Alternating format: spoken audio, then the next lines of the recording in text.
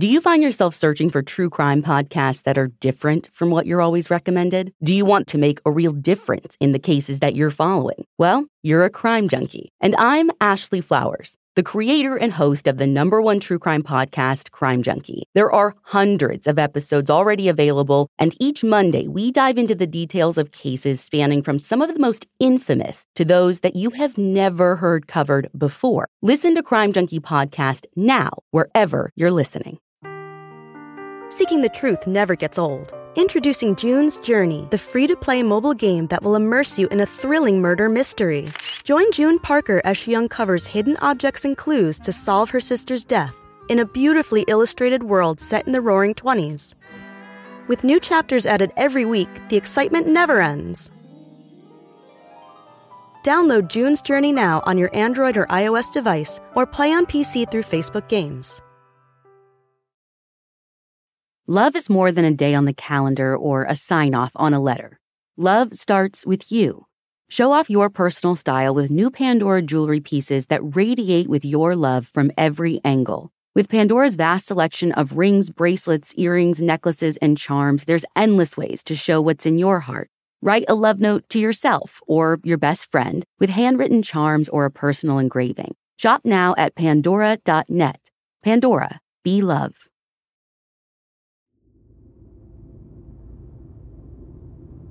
Our card this week is Charles and Jennifer Chia, the Jack of Diamonds from Nevada. The kids could see their apartment complex from their school bus stop. That's how close to their building it was. Such a small distance for something to go so terribly wrong. But a couple hundred feet is all it took for someone to stop the Chia siblings from making it home safely. And that person has gone undetected for more than 34 years. But present-day detectives say that person's days are now numbered, especially as new technology could soon expose this nameless predator. I'm Ashley Flowers, and this is The Deck.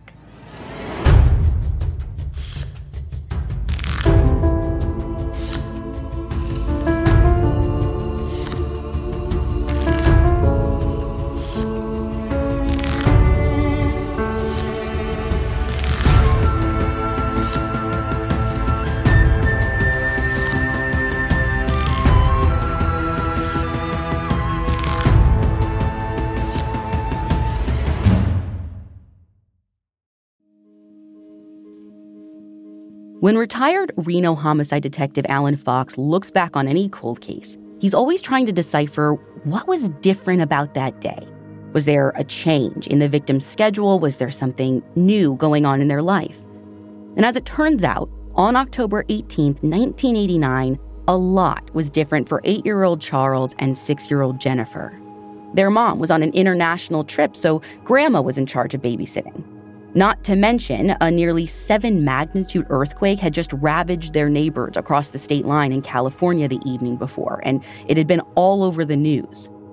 So when late afternoon rolled around that Wednesday, the kids' grandma wasn't immediately alarmed when the two didn't show up promptly after school. After all, their typical routine had been turned upside down the past 2 weeks while their mom, Anne, was away visiting family in Taiwan.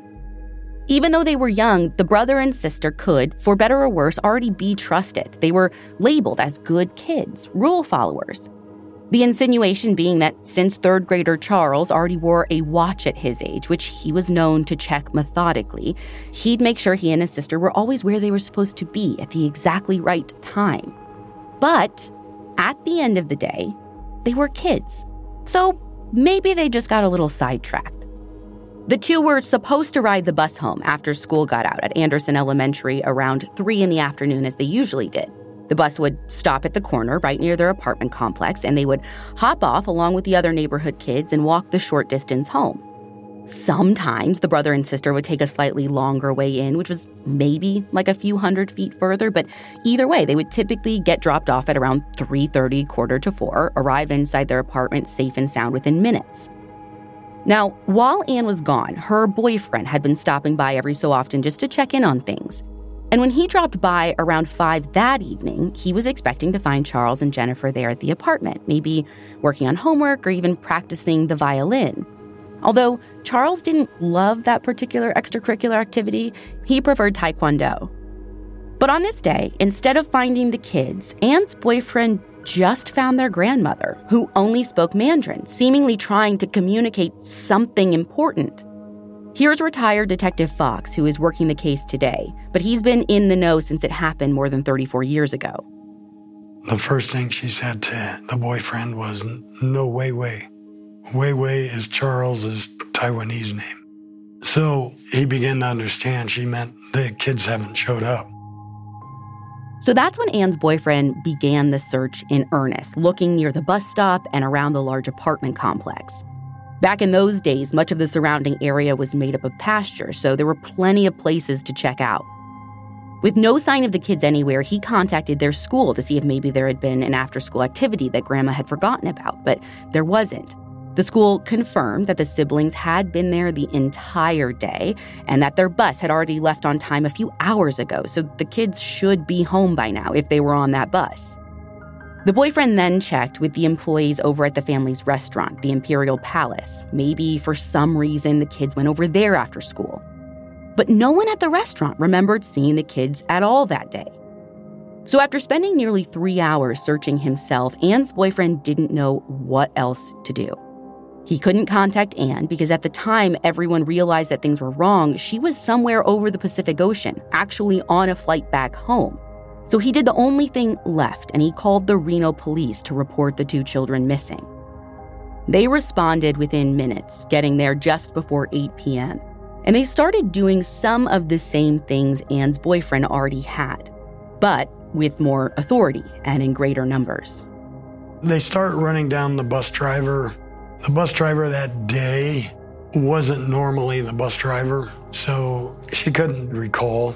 She could recall where the kids were normally dropped off. There was roughly 10 kids dropped off at that area. Like I said, nothing about that day was normal. It was the culmination of a bunch of things being different that day. Different enough that this substitute bus driver couldn't say with absolute certainty that the Chia kids were even on the bus or when and where they got off it, if they were. Officers went door to door canvassing the neighborhood, and they searched the surrounding rural areas with search dogs to no avail. The dogs didn't pick up the kids' scents anywhere. Now, while the detectives immediately took this case seriously, these were 2 missing children. So panic hadn't completely set in yet. To be honest, the feeling I get when I read the case is that everybody's expecting them to show up. Because they always do, but 1 out of 1,000 is serious. The feeling I get is they're going to turn up, we just don't know where they are. Working with that underlying assumption, detectives wanted to talk to Charles and Jennifer's schoolmates who were on the bus that day to see if they interacted with the 2 kids or if the 2 kids ever actually made it onto the bus at all. According to a Reno Gazette-Journal article published shortly after the kids went missing, at least 2 children who would have been elementary school age between 1st and 6th grade confirmed that Charles and Jennifer were on the bus ride home and that they got off at their regular stop. They even told investigators that they watched Charles and Jennifer leave the bus and enter their apartment complex. But detectives today say that those accounts can't be considered definitive. I've read in a textbook that a child's idea of time and space don't really come together till 12. So how many of those kids were in the 6th grade at the time that remembered? I would have to look. Here's Reno Sergeant Laura Conklin. You'll hear her jump in from time to time. She's working this case alongside Detective Fox. We have 2 probable positions. They either were taken at school prior to the bus, so school gets out, they get taken there, or they get taken in that magical minute of getting off the bus and walking the 100 feet, the 200 feet this way. You have 2 places because they didn't get removed from school. Another assumption at the time was maybe there was a misunderstanding and their dad had picked the kids up, though that seemed unlikely. The kids' dad, Gordon Chia, lived in California, and not just over the state line. He lived way over by Los Angeles. Gordon and Anne had been divorced for a couple of years now, and when police contacted him, he seemed to be shocked by the news that his kids were missing. And so he made his way down to Reno the very next day to help with the search efforts. And that same day Gordon got into town, so did Ann, and investigators had to break the terrible news to her. She was devastated, but she didn't have a clue as to where her only 2 children could be. So investigators were left to continue down their checklist of things to do following the report of a missing child, which of course included scanning the area for any sexual predators that stood out, as well as looking into the person who originally reported them missing. That would have been Ann's boyfriend. The very next day, they searched his house, his cars, crawled up his butt. Investigators found nothing of interest. Yes, he had been helping with the kids while Ann was in Taiwan, but there was no indication that he was involved with their disappearance or had harmed them in any way. A few days after the Chia children went missing, the FBI joined Reno PD on the investigation because, at this point, law enforcement had no reason to believe they ran away. They had to consider an abduction, either by someone familiar, someone in the family, or a complete stranger. So while the FBI interviewed the family, police handed out flyers all over Reno with Charles and Jennifer's information. Secret Witness, a program in northern Nevada where people can anonymously report tips to the police, announced a reward for any information leading to the children's safe return. And then finally, on day 4, their first solid clue came in. A man called the Imperial Palace, the restaurant that Ann owned. And this was no takeout order during the usual dinner rush. This man was calling to say that he had Ann's children.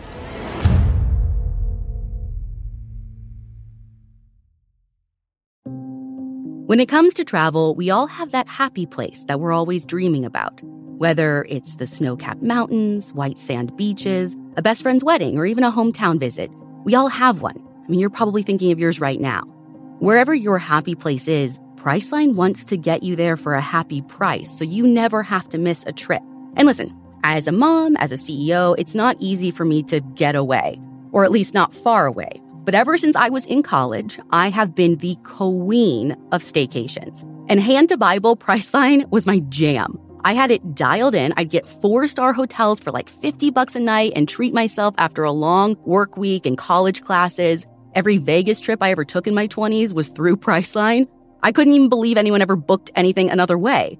And Priceline is more than just hotels. Priceline lets you book your entire trip all in one place. So download the Priceline app today to save up to 60% off select hotels and go to your happy price with Priceline.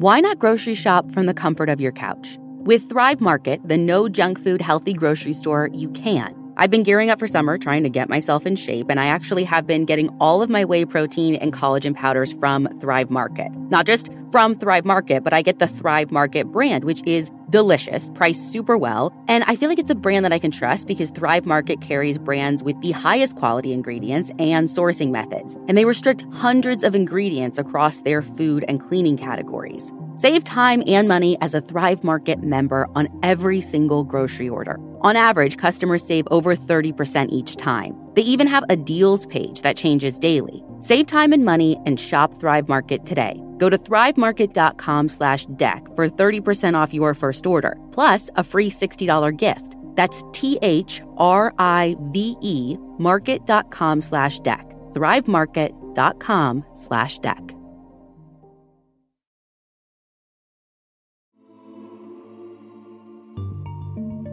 The man on the other end of the line demanded $100,000 and said that then, and only then, when he received the money, would he return the children safely.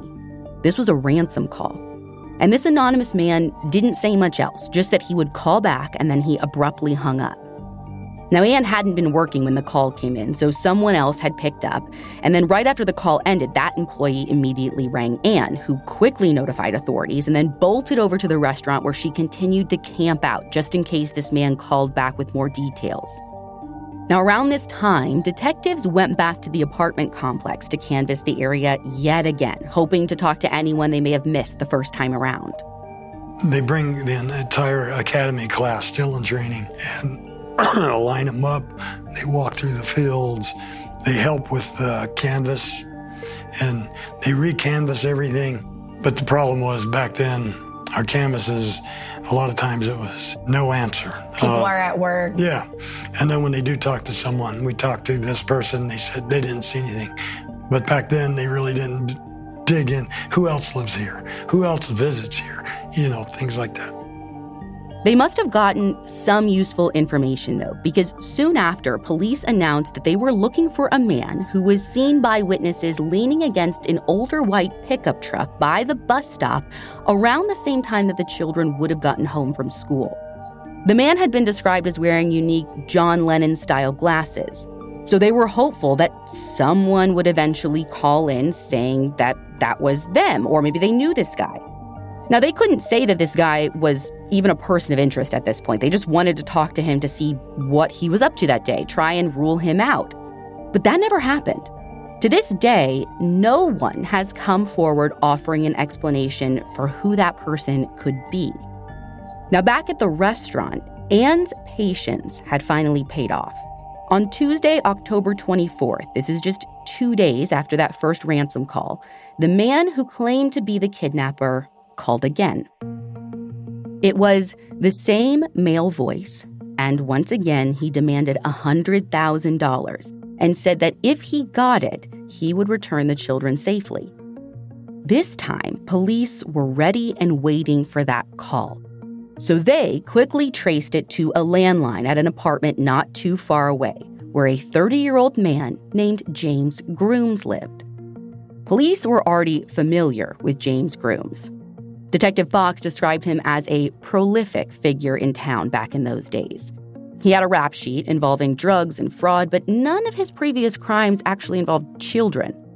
But police swiftly pulled together a plan to surprise James at his home, thinking that they were about to rescue Charles and Jennifer. But when they arrived at 4 a.m. the next morning, neither child was there.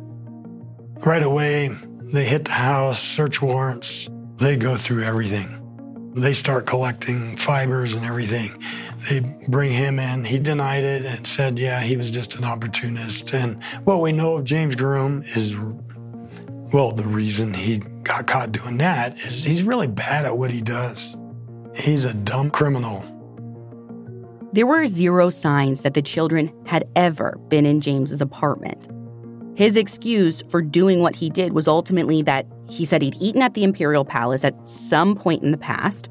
So when this story of 2 missing children was circulating in the news, he thought he could just take advantage of the situation, and he used it as a sick opportunity to try and make some money, because apparently he was dealing with substance use at the time and was desperate for cash. Now, luckily, police did have enough evidence to arrest him for trying to extort Anne. So in November, James Grooms pleaded guilty in court to the extortion charge, and he would go on to be sentenced to 10 years in prison for the crime. But with figuring this out, it put police at a dead end, and they were forced to start back, all the way back, at square one.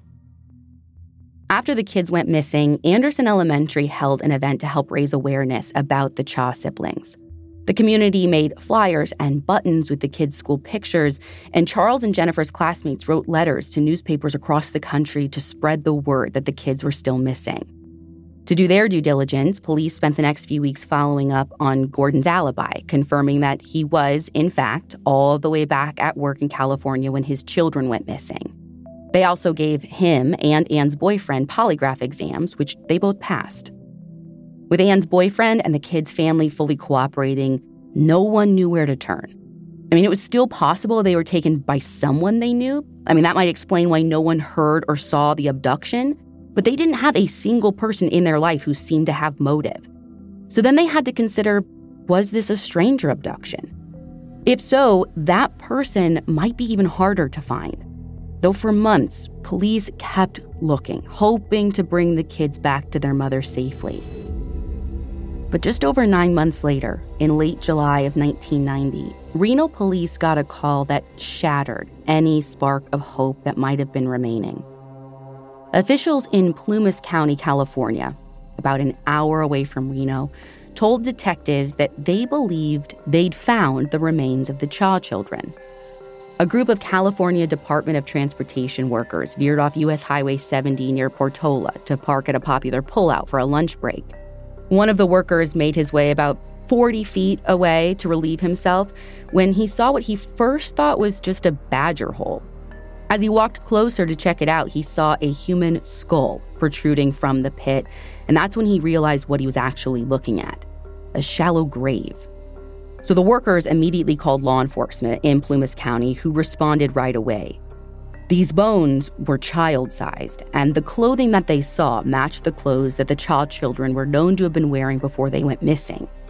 There was some other evidence found at the scene that detectives have stayed silent about, even after all these years.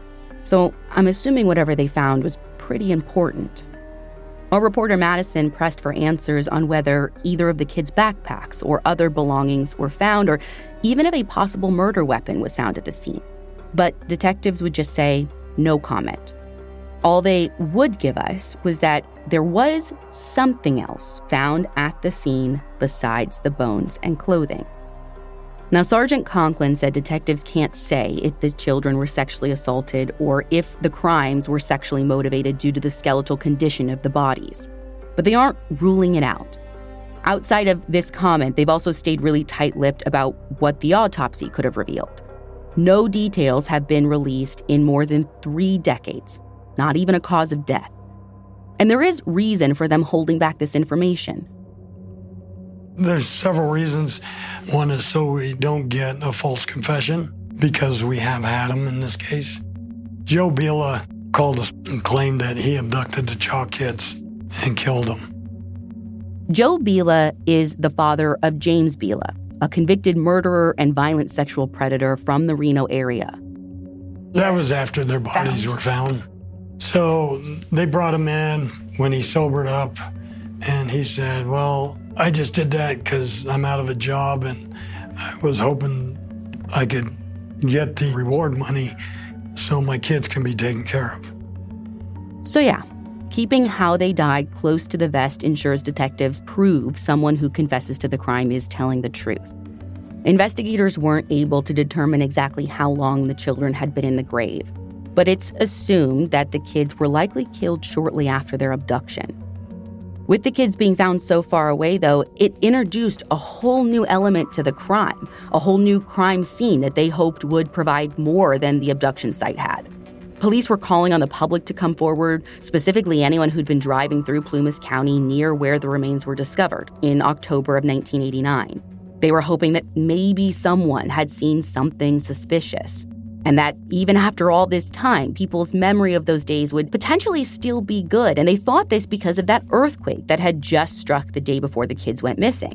Big events like that usually make the time surrounding stick in our memories just a little bit more. It was when looking into this area and asking for more information that Reno police learned about another incident that happened near Portola just a few days before the Chia kids went missing.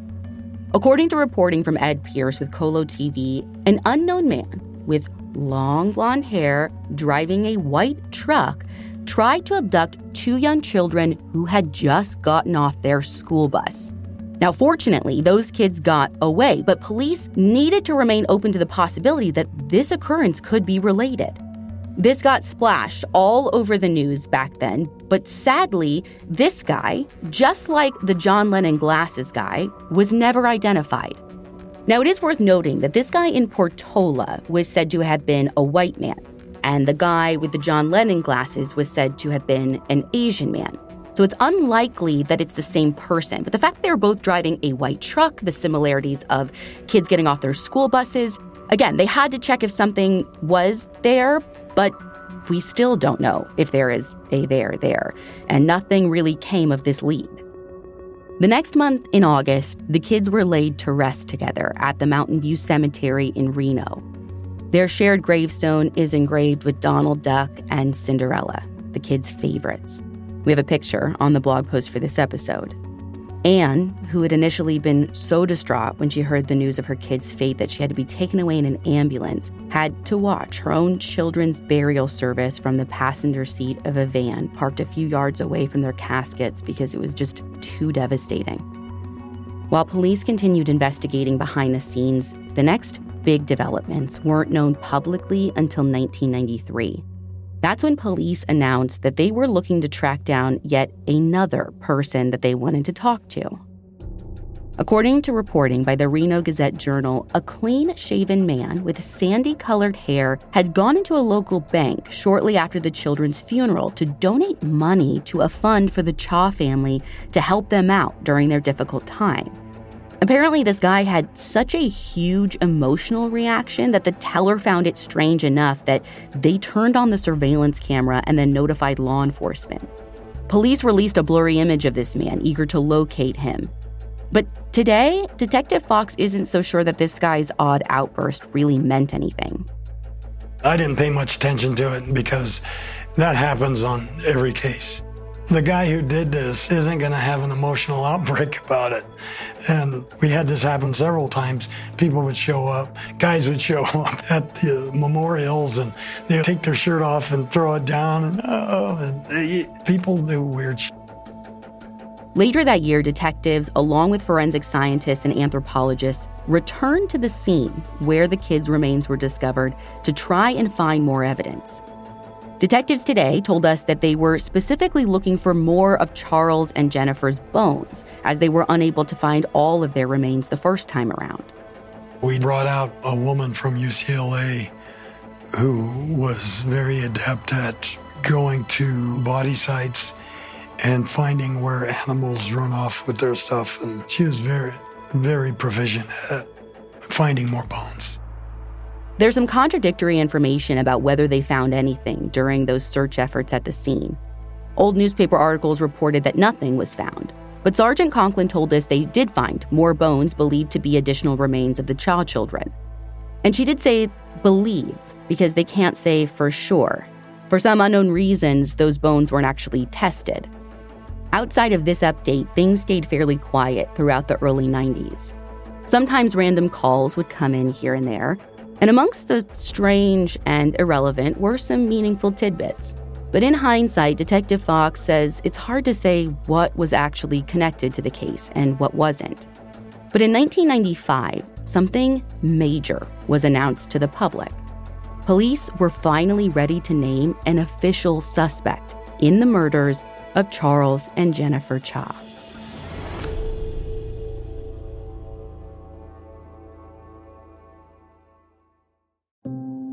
The living room is where you make some of life's most beautiful memories, but your sofa shouldn't be the one remembering them. Take it from someone who has made the mistake. And I should have freaking known better, because in our very first house, we got a sectional from Ashley's store, and it was amazing. So beautiful, withstood a lot. I mean, Chuck is absolutely invited on all the furniture, but you couldn't tell. And that couch, after years of service, then supported our lazy butts during COVID when we binge-watched show after show after show. Not even so much as an indent in my favorite cushion.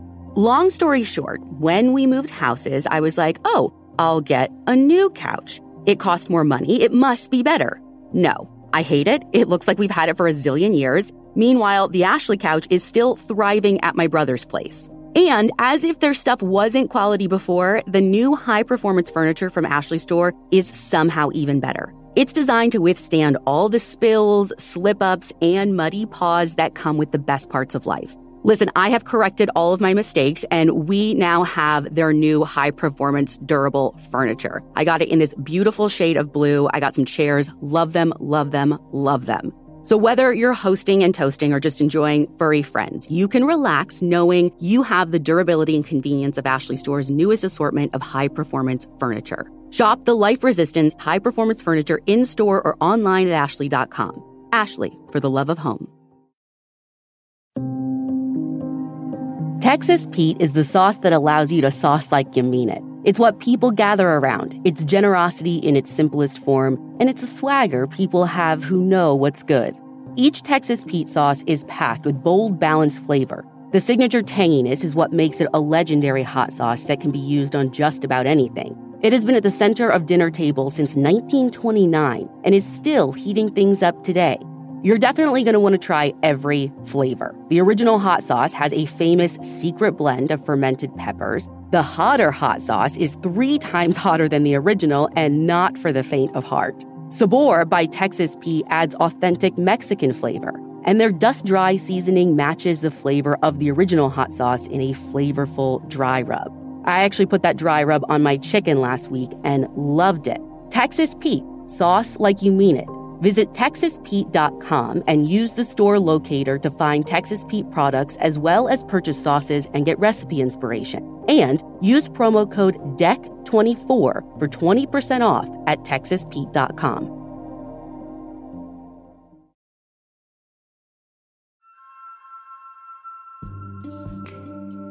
That suspect, who got named years after the kids were murdered, was none other than James Grooms. As in James Grooms, who was already in prison for trying to extort Ann shortly after the kids went missing. Apparently, police had been looking into him behind the scenes for some time at that point, and they said that they had found evidence in Grooms' home that may have suggested he knew who the Chia children were before they went missing. He had a menu from the restaurant in his apartment. There were also some rumors suggesting Grooms had a history of molesting children that might have played into their focus on him. But those stories were never anything concrete and couldn't actually be confirmed. He was never charged with any crimes against children. It's a flimsy case against him so far, I know. But the thing is, it wasn't just those rumors and his own extortion plan that pushed police to tell the public he was their suspect. Allegedly, incriminating words were coming from his own mouth, too. Investigators were hearing that Grooms had been bragging about committing the murders to other inmates while he was in jail. I remember them thinking they got other information that might help get James for the murder, but it didn't pan out. In 1998, after serving 9 of his 10-year sentence, James Grooms was released from prison. While he was still considered a major suspect, there was nothing concrete tying him to the crime that investigators could use to keep him in jail. James continued to take full responsibility for trying to extort the family, but he was adamant that he had nothing to do with the children's murders. Later that same year, another potential suspect came on police's radar when a Reno chiropractor with no prior criminal record was arrested in Fresno, California for allegedly kidnapping 2 boys from a playground and sexually assaulting one of them. At first, detectives thought 38-year-old Joseph Schernhoff looked good for the Chia murders due to similarities in the 2 cases. The boys he'd abducted had been Asian American, just like Charles and Jennifer. They were 10 and 11 years old, which is not too far off from the Chia children. But ultimately, no real connections between the crimes were discovered. Eager to revamp the case and stir up some new tips ahead of the 10-year anniversary of Charles and Jennifer's disappearance, police encouraged the media to run stories to remind the public that the case was still unsolved. And they got some response from the public. What they called a major lead came in, someone saying that they had seen a 1966 white Volkswagen near where the children were buried. And guess who owned that same type of car back in 1989? Yeah, James Grooms. But by the time they were able to speak with him about it, he claimed that he didn't have the car at the time the kids disappeared. Apparently, he said he dropped it off at an auto shop to get it repaired and then conveniently never bothered to pick it back up. He said that he only had a bike at the time that the kids were killed. Obviously, though, police weren't just going to, take his word for it. They really ran that down.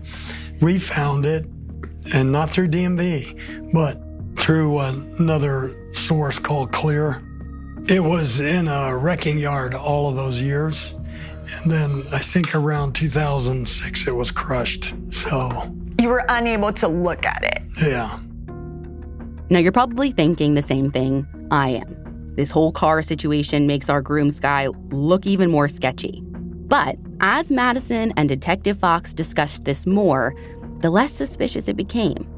You see, the tip about the car being seen near the gravesite came around a decade after the kids went missing. So, not super reliable.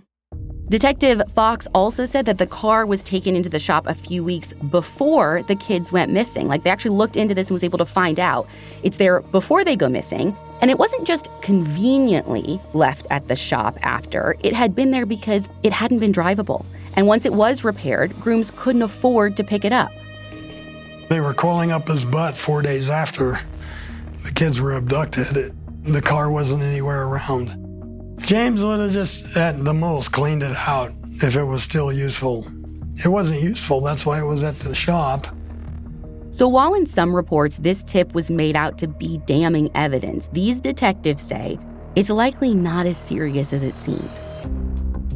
The next real update that the public got was in 2002.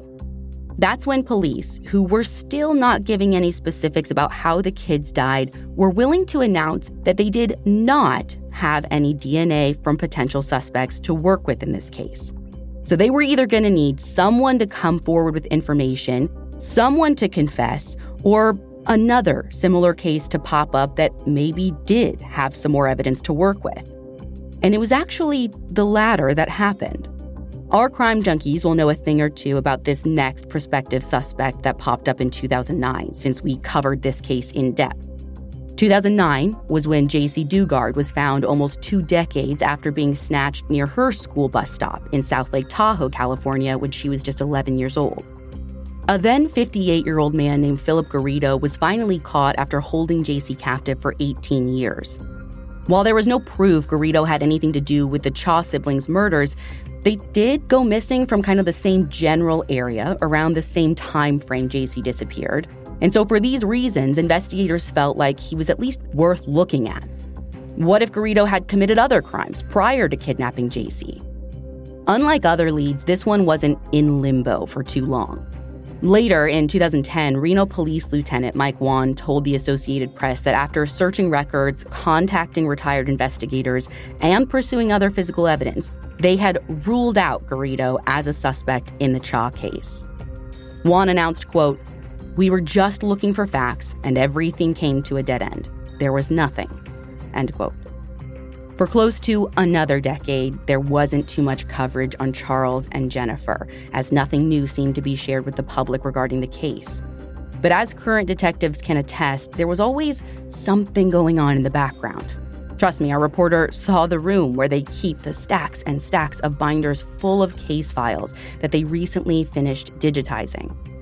During the pandemic, Detective Fox said that he was consumed with, quote, thinking about things that were at the gravesite. And it was while he was thinking about things that were at the gravesite that he came to the realization that there might actually be more that could be done with that evidence. Just because they didn't find any suspect DNA back in 2002 doesn't mean there isn't DNA we could find today with new technology. And when he took a closer look and consulted some experts, it turned out that there is new testing that can be done on the old evidence. It's actually why Detective Fox decided he wanted to come out of retirement to work the Chia case, along with several others, on his own time. He's too humbled to tell us in his own words, but Sergeant Conklin said that he donates his time because he has hope that there can be resolution in this case. Now, Detective Fox wouldn't say too much, but they are currently working on sending off this mystery evidence for DNA testing. And although they don't want to reveal what the evidence is, it was something that was found day one at the gravesite.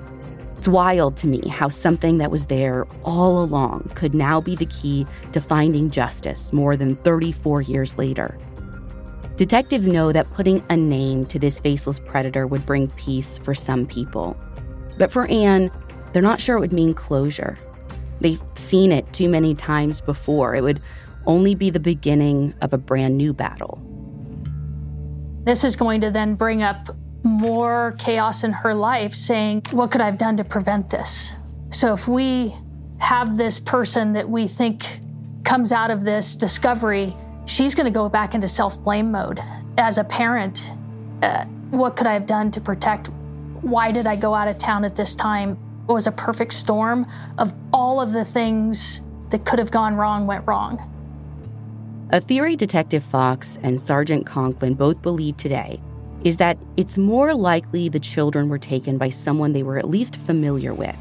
They wouldn't have easily gone with a stranger like James Grooms without a struggle, and that struggle would have likely been noticed. Some past investigators had their sights set on Grooms, and honestly still do to this day. I mean, if you Google this case, his name is mentioned over and over again. And while Detective Fox and Sergeant Conklin say they can't completely rule him out, at least not yet, he is actually not their favorite suspect for several reasons.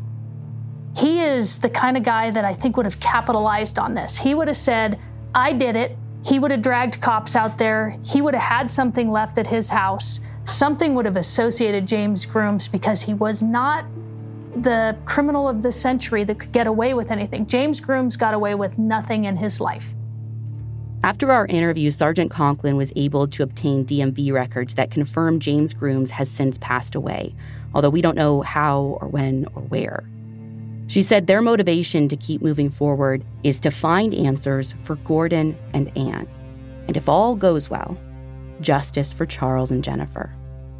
Even though she has moved on somewhat with her life and has another child and has a life outside of this, every day, probably for the first 2 seconds before she realizes she's waking up, her life is okay until she remembers that Jennifer and Charles were murdered. To the person responsible for this heinous crime, the clock is ticking.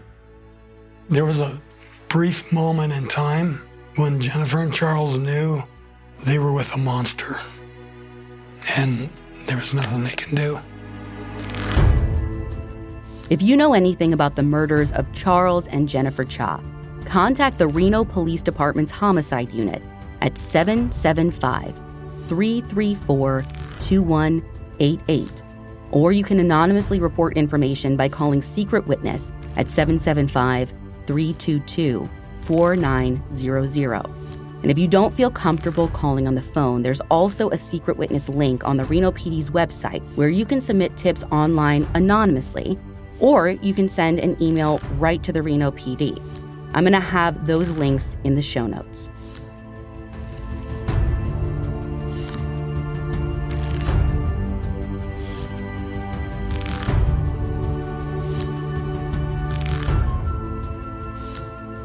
The Deck is an AudioChuck production with theme music by Ryan Lewis. To learn more about The Deck and our advocacy work, visit thedeckpodcast.com.